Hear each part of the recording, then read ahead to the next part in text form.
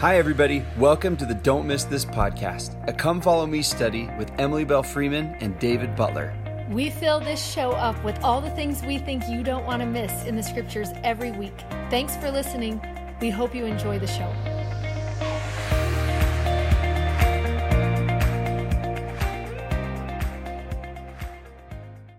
Hello, everybody. I am David Butler. I'm Emily Freeman. Welcome to Don't Miss This. We are recording this on a crazy day. We're not sure when you're going to watch it, but it probably will still be crazy when you watch it. Just a lot of change and a lot of wild stuff. Yeah, you going just don't on even right want to now. check your phone. Like between morning and afternoon, you don't know what is going to happen next. I know. I just did before we pushed record and found out that all the kids are going to stay home from school now.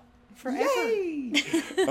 And so it's We've been just talking kind of, about it. We've been talking about all the craziness and what is going to happen and what are we all going to do, everyone? Right. And so some of the things that we've been thinking about are, what can we do to help? It's just kind of our personality to just say, all right, so how can we help? And because we've just been brainstorming for our own houses and our own families and friends and just thinking like, man, what's everybody doing? And right now it feels a little bit overwhelming because it just kind of felt like now if you're, if you have young kids like Jenny and I do, the thought is, okay, now they're home every day, all the hours. And you're in charge of school and your you're the homework school and your teacher, and you're the young men's and young women's teacher, and you're the primary teacher, and you're the Come Follow Me teacher. And we love that there's some sweet mom in Africa who's like, that's how it's always been for me.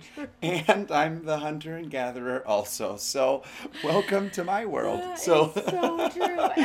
I've had so many conversations in the past couple days of people saying, what is it even going to look like?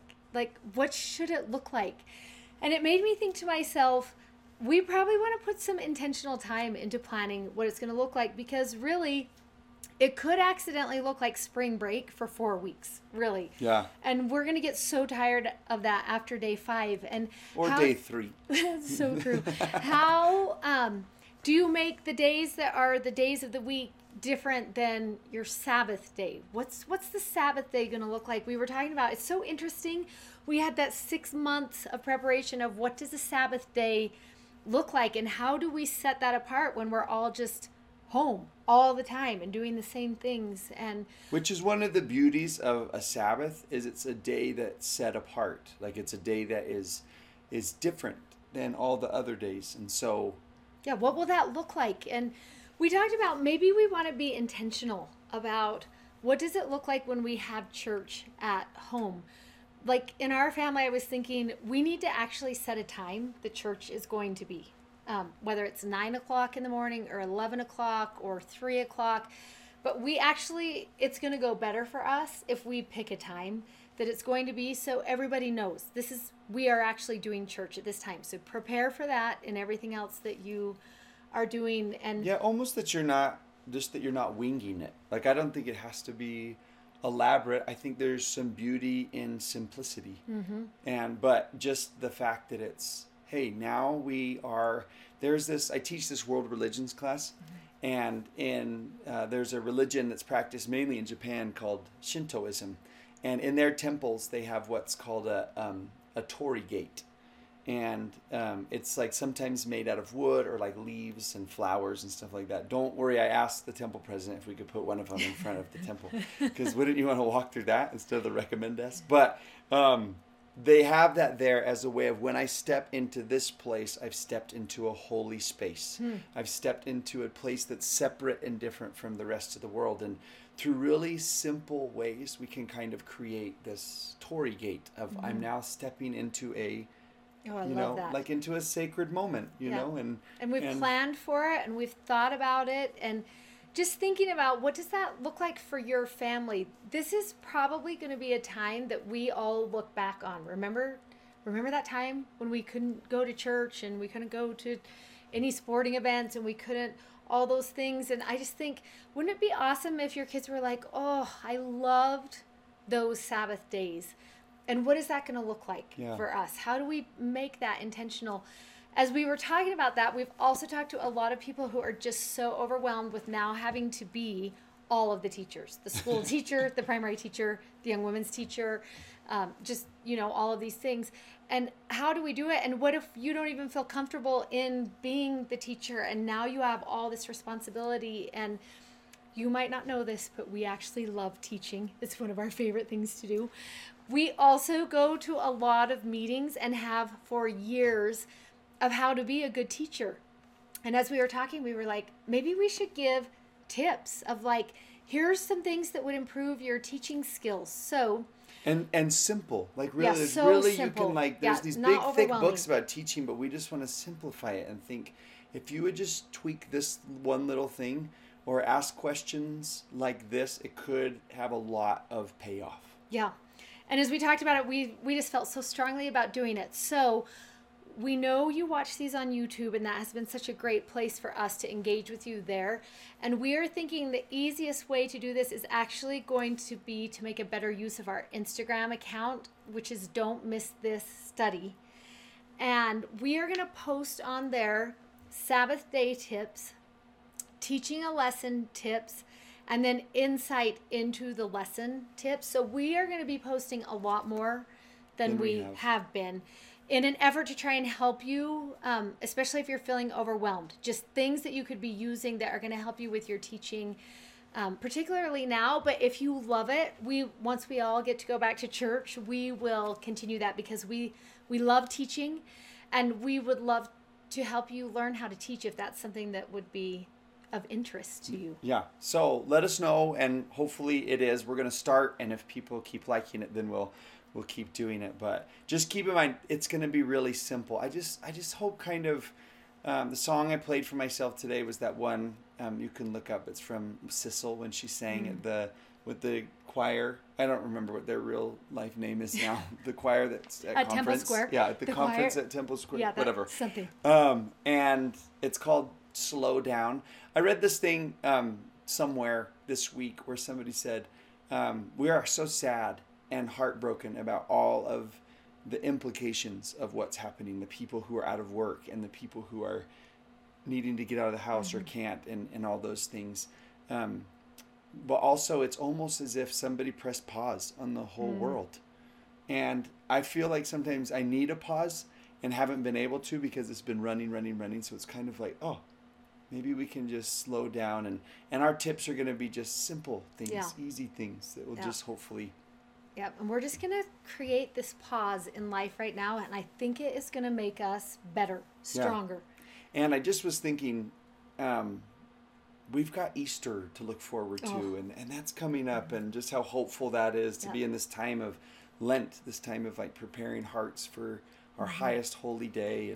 And one thing that will be fun, actually, that we should mention, we love Easter. If you followed us last year, you know that is true about us. And we will be doing a lot of intro into Easter, and maybe it would be fun to even split that into... on the days. Yeah, a little bit. So you've got more time and more activities to do with your kids while they're at home and you need things to do. Last year, we actually created an Easter, we call it a nativity set, even though it isn't the nativity. But it just helps people know what it is, because I've always wanted an Easter nativity set. I just want to lay out a decoration in my home that is not a rabbit or an Easter egg, that is about Jesus. And ours is up already. Yes, and we have had so many people ask about where they can find those this year, and your life just got so easy because they are at Deseret Book, everyone. So just go instead into of Deseret our Etsy Book, shop instead last of year. our Etsy shop. It's like just easier. Yeah, and they will be there, and we will be doing some of that. So we'll post that on our Don't Miss This Study as well. So you'll be able to follow along and do that. And then in the newsletter, so we'll put the links to the Easter videos in there. And the restoration our Instagram. and Instagram, and the restoration videos too. We talked about putting those in yes, there if because, you want more things. Yeah, we've had a lot of people say to us, we have so much time now of things that we could be watching and doing with our kids. And remember Joseph Smith? I was just kidding about that. President Nelson, remember, he's our prophet right now. Remember when President Nelson told us to study Joseph Smith history? That's where I was going with She called him President Hinckley earlier, and that's kind of normal because he was 3 prophets ago, but like, it's fun. Okay, maybe let's call him Brother Russell. Why do we call Joseph Smith Brother Joseph? I know, we loved that. Brother Russell. Okay, I'm trying to bring us back together, everybody, right now. You're the one who derailed us. And so we both have been doing restoration thoughts and thoughts on all that preparation. And so what we will do for you is link to those also, so you can easily find them if you are looking for more resources or things that you can do while everybody's at home. And particularly as we are preparing for conference, we will just gather things that you'll be able to use and find as you prepare. Yeah, and I love that you use the word resources, because we're not trying to tell you all the things that you should be doing.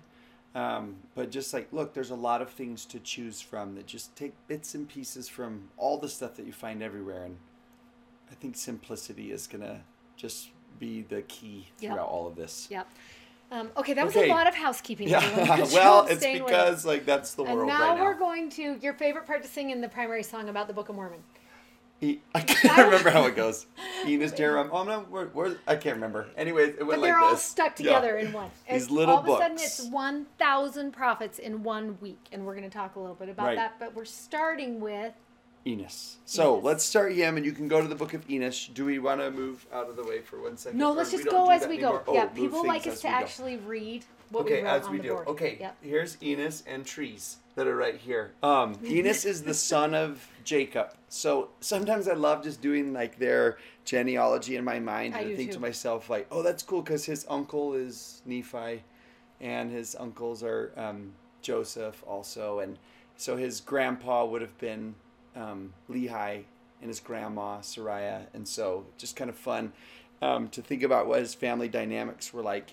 And Jacob passes on the responsibility of keeping the records, what's called the small plates of Nephi, where Nephi is the one who originally passed it on to Jacob and said to remember, write the things of your soul, write the things of most importance, and the histories, these other ones, but write like those tender parts of your heart in these books. And Jacob is going to pass it on to Enos. And it seems as if Enos is so famous for this, like this long prayer that he has out in the woods.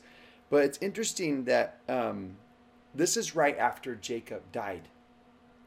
And sometimes it's in those times in our lives when we have a tragedy or something unexpected, or someone that we love dearly passes away, that we move into this really kind of contemplative place. Maybe a lot of you are, because of what's happening in the world right now, are thinking like, I'm in this like really like soulful place in my life. And it seems to have happened with him that his dad died, and so now he is in this like, oh, where am I? What's going on? Who do I want to be? I've got this responsibility. And he uses this word. He actually talks about his dad, that he was such a good man, and he nurtured me and admonished me in the Lord. I love that he did both. He must be talking about his mom and dad together. He's just like, they both like would sometimes kind of challenge me and push me, admonish me, like enthusiastically, like make recommendations. And sometimes they would nurture and be really sweet with me, and but he says, I'll tell you of the wrestle which I had. Which is such a fun word, but we want you to notice in verse 2 that he says, this is a wrestle which I had before God. So it's not a wrestle that he has with God, because God is on his side, but it's one that he has before him. And wouldn't that be how you describe like times like this, where you're like, I just was wrestling with maybe his sins, maybe his inadequacies, maybe like what he's going to do next, but he is having this soul struggle in God's presence. And that's so powerful that he's like, you're like, it's not against him, but it's right with him. Like, I'm having it before him. And you almost love that. It's like, we know what it is to wrestle with things, that I can see him there, because he's going to take this responsibility, and he's watched his dad. Obviously, we see in so many verses here, he watched what his dad did. And do you wonder how much of that wrestle was increase my capacity? Make me equal to this task. Like I am going to need help here. And just that wrestle with getting that confirmation and that realization that God is going to be for him in this. And that things are going to be okay. And I just like, as you were just talking, I was just thinking one more time. We just spoke just this last week at the North Star convention. Was it called convention? I think so. It's Conference. a It was a conference. A conference. And it's a group of LGBTQ people and families who are trying to wrestle with their place in the church right now. And it sort of was a tough week for those families and individuals in particular because of the honor code things at BYU. And one of the things that we talked about together a lot and there are things that we're going to really wrestle with in life, but how important it is that we wrestle with them before God. Like, bring him into the picture and into the story. Like, have this, it's not against him. It's like in his, wrestle with him in the picture, you know? Yeah, that's so good.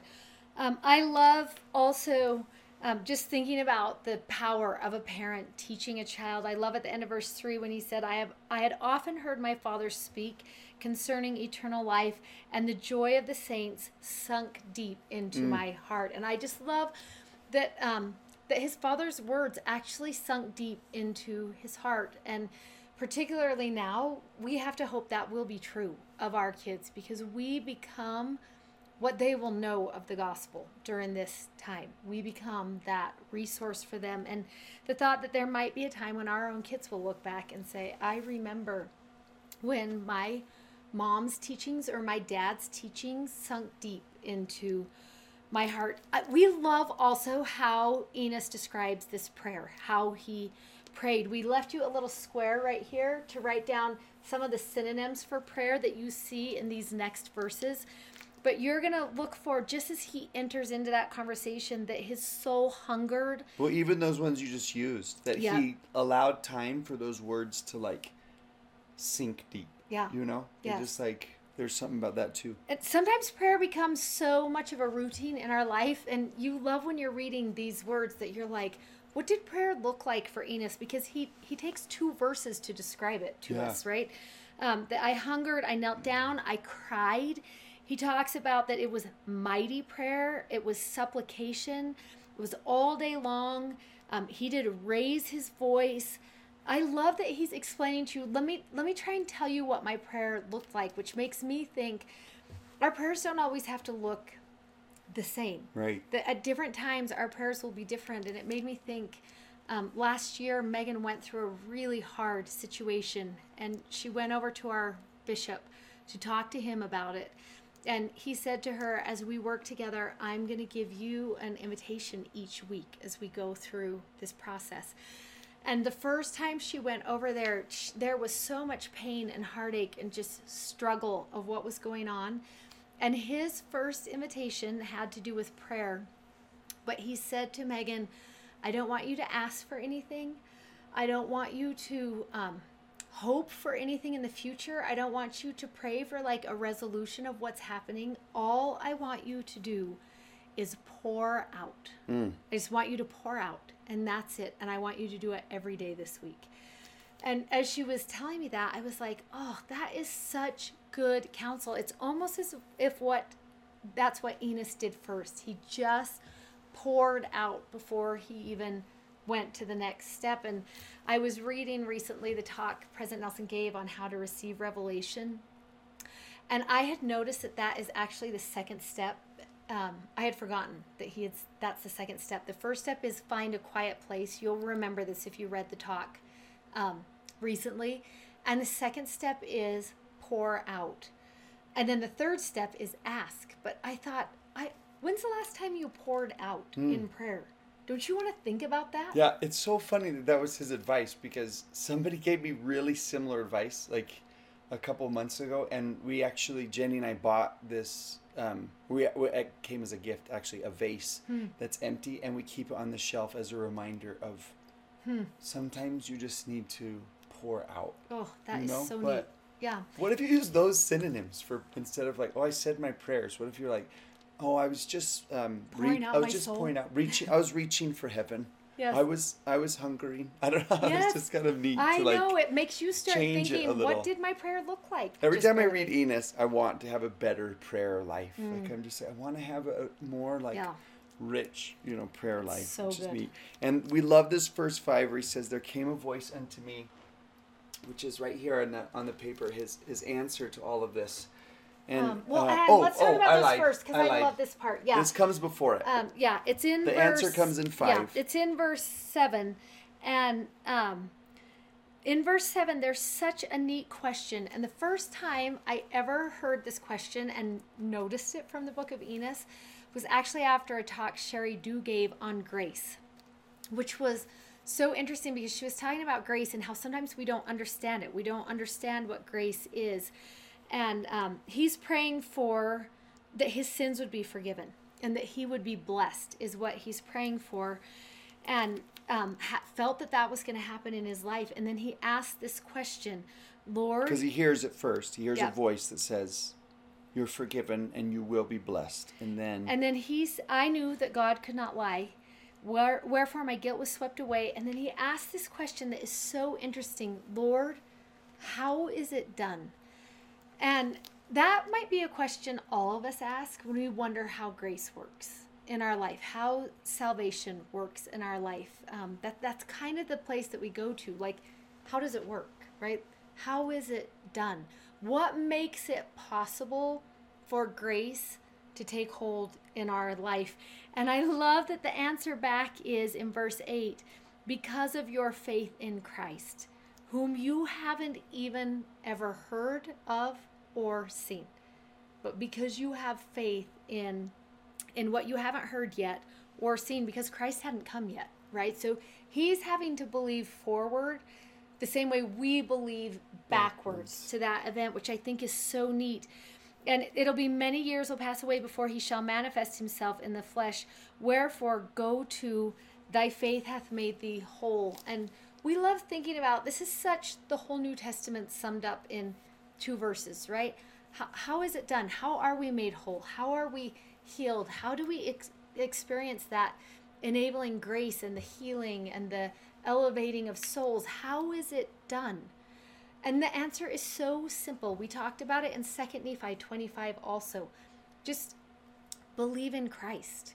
That is what opens up your soul for grace to begin its work in you, for Jesus Christ to begin his work in you. It's so simple. Yeah, it seems like throughout all of this phrase shows up with that woman reaching out to his robe, do you remember? And so many other stories where it's like, your faith hath made you whole. And it seems to be like in all the miracle stories, that's like the thing that's the same. Jesus keeps asking, do you believe I can do this? It's because of your belief. It's because of, your faith. And one thing to be careful of, I think, is making our faith the hero of it. But remember, faith, a synonym for that is to trust, to look to hand over. And I love be loyal to. Yeah, that is one of the definitions I just found this week that I love. Being faithful to someone is being loyal to someone or a friend to someone. So when you're talking about a faith in Christ, that's a loyalty to Christ. That's a trusting in Christ. That's being a friend to Christ. If you can just do that, that's how it's done. Yeah. This girl, we were singing in Institute the Come Thou Fount song, and we sang all the verses, and at the end, after the song, it was just a really sweet experience, for some reason. Just sometimes there's just that magic that happens in a hymn. And it ended, and we did the prayer, and then I was like, wait, go back and everybody tell me what your best line in that hymn is. Like, which one? Because you could tell people were feeling the words. Yeah. And this girl said, my favorite line in there is, here's my heart, Lord. And I was like, oh, that line scares me, actually. It's like, and I was like, why do you love that one so much? And then she said this, because I trust him with my heart. Oh, that's so good. And when I read this verse, how is this done? I was like, because of your faith in Christ, I read it like this. Because you handed your heart over to him, because you trusted him with it and gave it to him, he was able to make it whole. I read it like that. That's now, and it's so awesome. It's really, really good. Then something really neat happens with Enos, and we have right here just this, you can kind of watch this pattern. It doesn't only happen in Enos' story, but we'll show it to you here, but you can see it with other people throughout the Book of Mormon, particularly people you watch a conversion process with. But you'll notice in these first verses 2 through 4. Oh, and it's just right down here if you want to see how to fill it in. I feel like Vanna White when I just did that. 2 through 4, he prays first for his own soul, which we just kind of talked about. Then right after he hears the voice of God and receives that forgiveness and grace, then all of a sudden in verse 9 it says, then I started to feel a desire for the welfare of my brethren. I said that funny. My brethren, my brethren, the Nephites. And he says, I poured out my whole soul for them in verse 9. And then as he continues on in verses 13 through 14, you'll notice he starts pouring out his heart that the Lamanites, who are people, it says in 13, who want to destroy us and want to get rid of our records, and we think that everything we're trying to do is in vain, he starts to pray for now his enemies. And it's interesting what's like happening to his heart. Like when we feel and experience grace, forgiveness, we start turning outward. And he turns out to his family and then to his enemies. And then we love in one of the last verses, it's verse 26 of the chapter. He says, I saw I must soon go down to my grave, end of his life, having been wrought upon by the power of God. Like this is such a powerful memory for him, that I must preach and prophesy unto this people, unto everybody, and declare the word according to the truth which is in Christ. And he says this, and I've declared it in all my days, and I've rejoiced in it above that of the world. That he gets to this point eventually where it's like, and then that's all I could think to do was anyone I met, anywhere I went, was to give And it's this. so interesting because that is true. When we have experienced grace for ourselves, we become so much better at giving grace to someone else. And it's through our being able to love like that people come to know Christ and his grace for themselves. Which is so interesting that you kind of watch him talk about that process. Well, and he says that at the beginning, right? Because did you notice this when he says the words that my dad spoke back in verse 3? Not just any of the words, but look what kind of words actually sink deep. Words about eternal life and words about joy of the saints. He says those are the kind of words that actually sunk deep and stuck with me.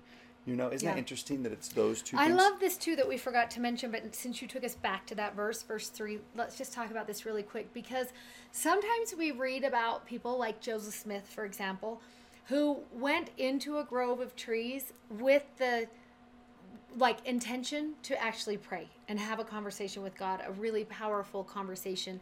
And sometimes that will be true for us. But it's so interesting that for Enos, he went to hunt beasts in the forest. He went out on his ordinary duty and work. And we see that in the New Testament as well. The woman at the well went out on her ordinary duty and work.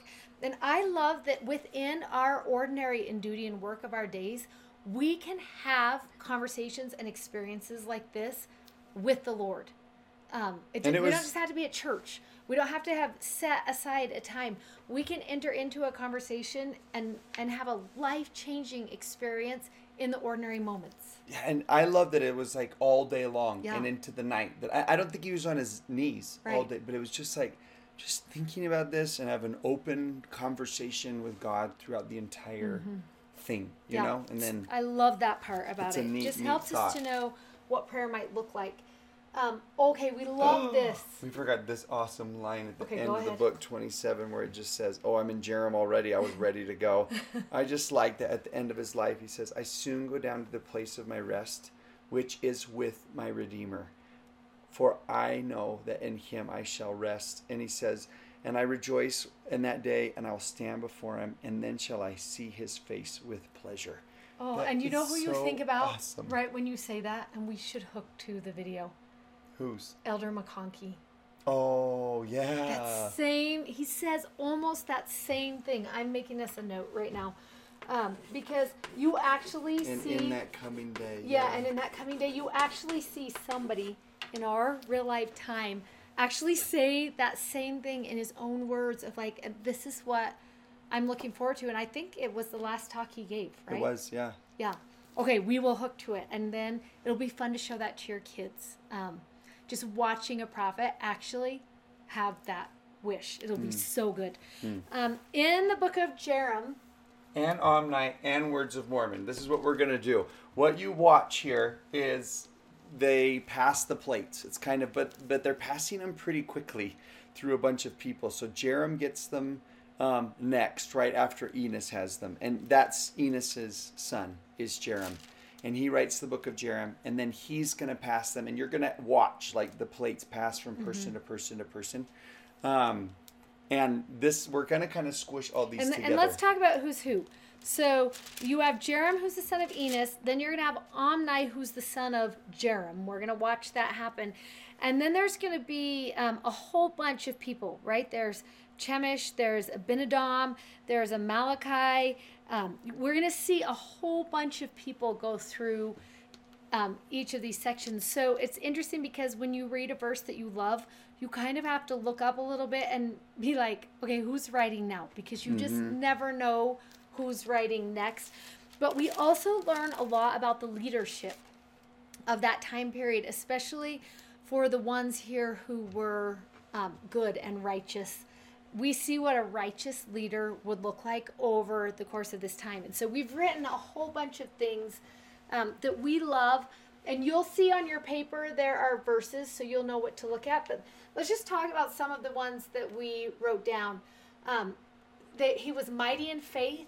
He taught the people, labored diligently, looked forward. We love the idea of that. Listened to the voice of the Lord, admonished continually, led with his arm. He knew how to unite people. Don't we wish we had that kind of leadership right now? We see what that doesn't look like, right? In the church we see united leadership. In our country right now we see so much division as we watch that, and the power of a leader, of a group, of these people who lead that could unite. They used gifts.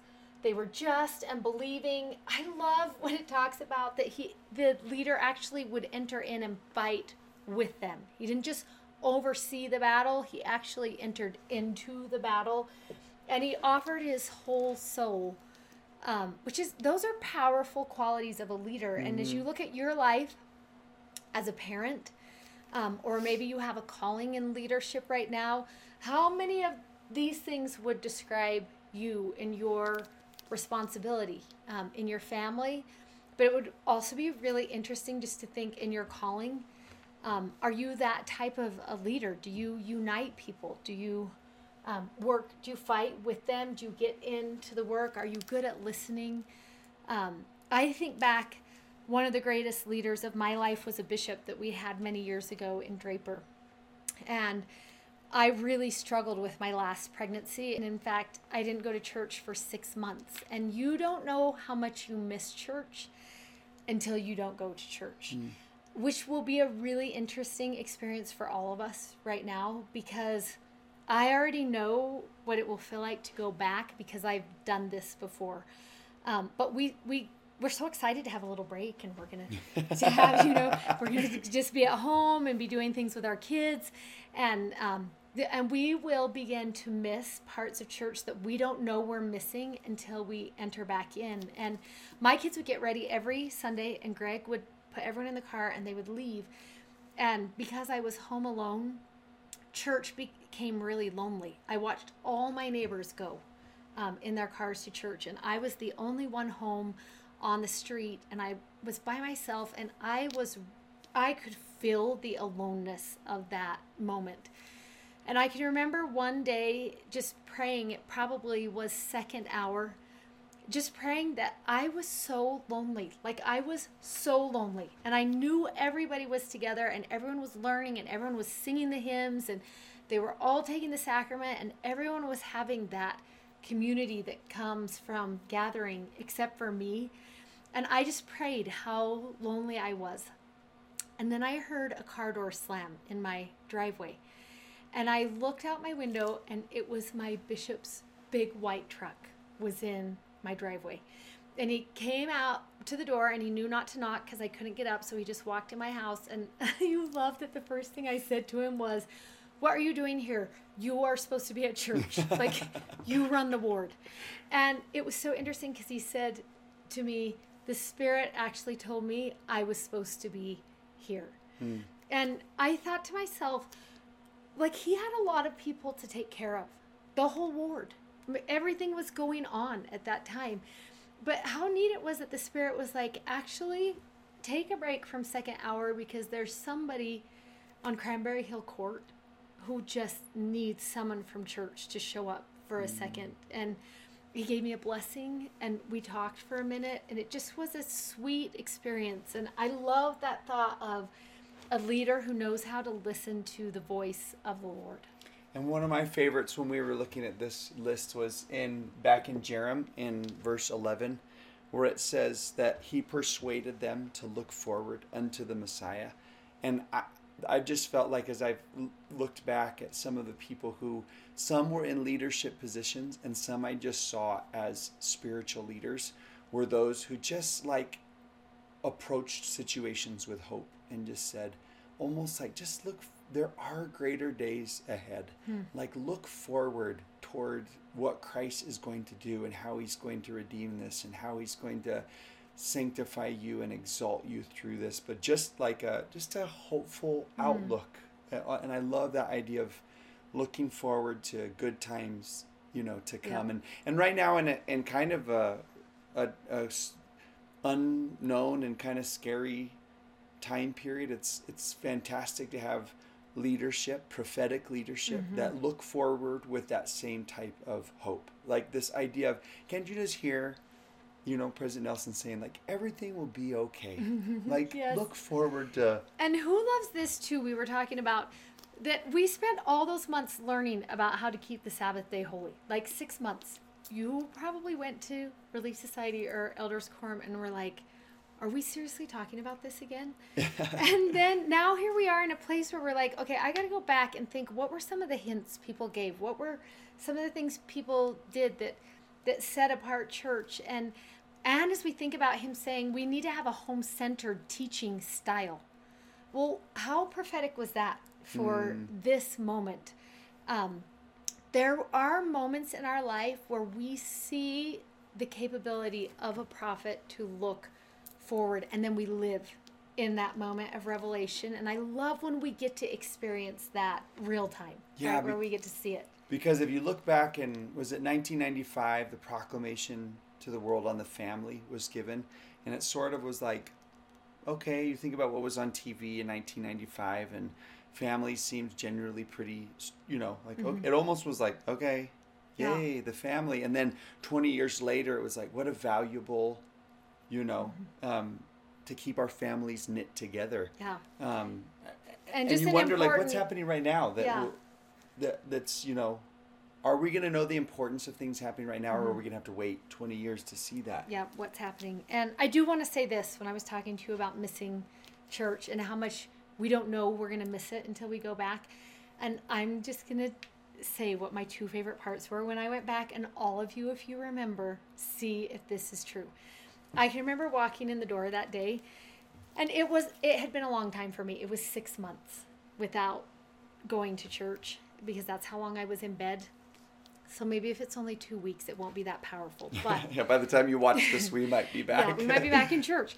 But it was 6 months, and I remember opening the door to walk in, and it was just normal. Like, I hadn't expected to anticipate how grateful I was going to be to walk back. And I stepped into the foyer, and I heard the organ playing. It still, even now, it's so tender to me. And I just started to weep.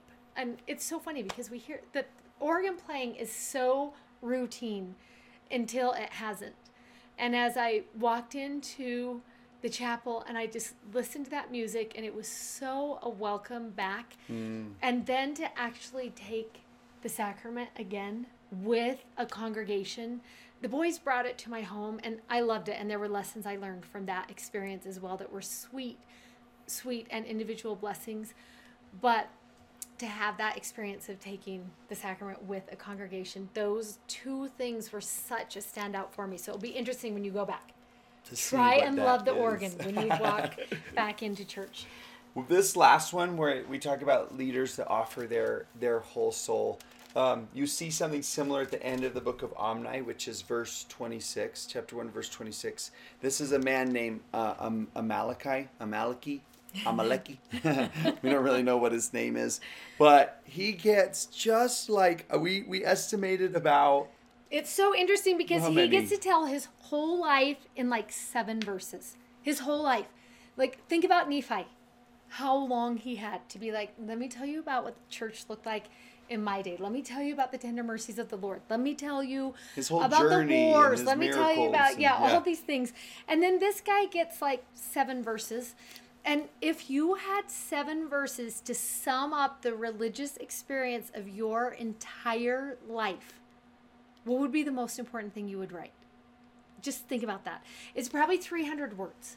He probably took 300 words to write. He just recaps his entire life experience, during which he gives us 2 really awesome statements. These 2 one-liners that he's like, here, let me just like recap my life, my spiritual life, with these 2 things. And the first one is in 26, I would that ye should come unto Christ, who is the Holy One of Israel, and partake of his salvation and the power of his redemption. That is one. So the first one is this: if I could tell you anything at the end of my life, it would be just come unto Christ. That's what I want you to do. Yeah, you read this, and it's interesting how this is a person that you would think, I don't really know your personality very well because you just had 300 words. And Nephi, I feel like if I see him in the spirit world, I'll be like, I feel like we're friends. Like, I feel like we hung out for a whole lot of my life. And this guy, maybe a lot of us didn't even know his name, but can't you just feel like the tenderness that comes Yes, through when I he love just that. he just says, you can partake of salvation. You can taste salvation. You can feel power of his redemption. This is a man who knows. This is a man who has tasted salvation, who has felt the power of redemption. And I love that the first one is an invitation for us. This is what I want you to do. Come unto Christ. And the second thing he says is, what should you do when you get there? And it's in that verse 26. Even though, do we want to show you this about 25 real fast? Can we say 3 things that he's just like, Yes. I want you to believe in the Holy One of Israel, which is a kind of a name for the Old Testament God. Like, believe in that God of mighty miracles, and believe in prophecy and revelations and the ministering of angels and tongues and gifts and in all things that are good. I love that line so much. Believe in all things that are good. Yeah. You know? It's so good. This is what I want you to do, and come unto Christ. And when you get there, I love this line. Offer your whole soul as an offering to him. Don't you like that he's like, be all in, everybody. That's what I Yeah. want you to do. Don't hold anything back from that relationship. You enter all the way in. That's the most important thing that I could tell you. And it might be bit by bit, right? Like, what if I'm like, I can only offer 20% of my soul right now? It's just like, well, that's okay. Yes. But just hand it over and it'll look differently. For some people, it'll look like 7 verses. For some people, it'll look like 36 chapters. Like, it's going to look differently for everybody. Yep. But he says, just give your soul as an offering to him. And we've connected that invitation with this line from Words of Mormon in verse 17. There's only 1 chapter for a lot of these. That a person who offers their whole soul unto him and just says, Lord, just use me however you would like. Send me on an errand. Point me where to go. Whether it's to Cranberry Court, or was that the name of your Yes, street? Cranberry Hill Court. Cranberry that Hill place. Court. Just what do you want me to do? And you love that he's just working in you, right? He's just going to work in you. We love how that matches up with the scripture in the New Testament, Philippians 2. So did we say this first? It was verse 17. I lied. Is it verse 17? Yeah, 7. It's verse I 7. lied, you guys. It's 7. Erase that one. I licked my hand Words during of Corona. Mormon 1 Okay. 7. So it says this, I don't know all things, but the Lord knoweth all things which are to come. Wherefore he worketh in me to do according to his will. And just think about that for a minute. What would it look like for him to work in you? He says that same thing in Philippians 2:13. For it is God which worketh in you, both to will and to do of his good pleasure. He doesn't just think good of you. He's actually going to help you do the good that he sees in you. That word worketh, if you were to look at the Greek translation for that, is, I pretend I'm Greek right now, everyone. It's energio. It's like energy, but end it with an E and an O. And it means this, to be active in, to be mighty in, to show forth himself in. And do you love that he's like, I will be active in you. I will be mighty in you. I will show forth myself in you. And maybe you wonder what that looks like. Like maybe you're like, well, how does that work exactly? How actually does God work in someone? And we have a favorite story that is just such a great depiction of that. Yeah. Well, and let's say two stories. One, what's actually happening right here, and then we'll say this other one also. But you remember, if you're going through the Book of Mormon, it's been the small plates, which has been Nephi's records. And then all of a sudden it jumps all way up to like 400 AD. This is like 600 BC. And then it jumps up to 400 AD if you look at the dates. And that's because when Mormon put together the plates, which could you imagine? Like him walking into a cave full of 1,000 years of history, and the Lord's like, I need you to condense all of this and pick the best parts for a generation of people who will live, 1,500 years from now. Yeah. And can you put, and he's kind of like, I don't know what, and as he's putting it together, it says, it whispereth in me. He just felt like this inkling, this kind of just like this whisper to like put in this other repeat section of plates, right? Which, as we study, you can read this in Saints. This is when the 116 pages was lost, and they were like, uh-oh, now everything's messed up. And then all of a sudden they find this other group that Mormon had put in the same material 2 times. And he kind of was like, I don't know why. Yes. I don't really know why. What the Spirit is there's whispering a whisper. to me.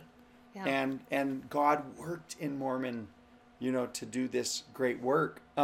This other story we love so much is a man named Joseph Millet, and there's actually a video you can watch, and maybe we should I'll write that down. That's a good idea. There's a video that you can watch about this man, Joseph Millet, who, it was a time in where a lot of people were struggling financially, kind of pioneer times. And one of the kids came home from school, and they said, hey, Brother Newton Hall's family is out of bread. Like, they didn't have any at school. And so he had his flour, and he divided part of his flour and put it into another sack and sent it with his kids. But he didn't send it. He was going to send it. He handed it to his kids. Yeah. He's like, go and give this. And when they opened up the door, or was there a knock on the door? He knocks knock on the door, and it is Brother Hall, who's there standing at the door. And he said, well, Brother Hall, I heard that you were out of flour.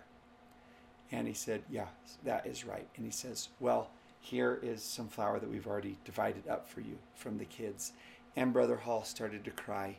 And he said, I went out to the cedars. That's what he said, out to the woods to pray. And when I was there, the Lord whispered to me to go see Joseph Millet. And then Joseph Millet said, well, if the Lord sent you, then you don't have to repay that flour. It is for you. And our favorite part is that Joseph Millet, later that night, in his journal, he thinks back the whole experience, everybody, and then he gets his journal out that night. He writes down the whole thing. It's in his words, and then at the very bottom, he says this one line that is the best part of the whole story. Okay, he says this: "You can't tell me how good it made me feel to know that the Lord knew there was such a person as Joseph Millet." That's Joseph writing and saying, it was so thrilling to know that God knew me and knew that he could count on me. In that moment, you love when Brother Hall is just in the cedars crying. Where should I go? Because he'd been turned away at other houses. And wouldn't you love it if the Lord just looked down and he was like, let's see, where could I send him? Oh, I know. Joseph Millet will do it. I will send him there. Don't you want the Lord to think about you like that? And to know you like that. And it's easy. That's what it looks like to offer your whole soul. At the beginning, it sounds so... And then for him to work in you, because you have offered your whole soul. It sounds overwhelming, but what it really means is, Lord, I'm available. Here is my time, my resources, my gifts, my talents. They are ragamuffin. They are lacking. They are not refined, but they are available for you to use. And he will work in us. He will whisper to us things to do, and what a thrill it is when he does work through us, and to work hand in hand with him. Oh, we love that story so much. Awesome. So many great truths here, but I think my favorite is I mean, we've got that whole pouring out, right? And we've got that invitation to come into Christ. And then that thought of like, just be all in. Offer everything you have, your whole soul, because if you do, he can work in you. And miracles will happen. And then at the end of your life, like Enos, you could say, oh, we'll meet each other, and I will see his face with pleasure, and I'll say, I know you. We were shoulder to shoulder throughout our whole lives together. Yeah. We left a little square right here in the bottom that you can just write down, how is he working in you right now? Where do you see him doing that work in you? So maybe that can be our invitation to you for this week is look for that. Look for how he's working in you. Awesome. That's it. Okay. We'll see you next week. Good luck with your church at home. And school at home and all the home. This audio was taken from a YouTube video from our YouTube channel. You can find us on YouTube at Don't Miss This. Also, sign up for our newsletter at don'tmissthisstudy.com, and you can follow us on Instagram at Emily Bell Freeman and at Mr. Dave Butler. Thanks for listening. Bye.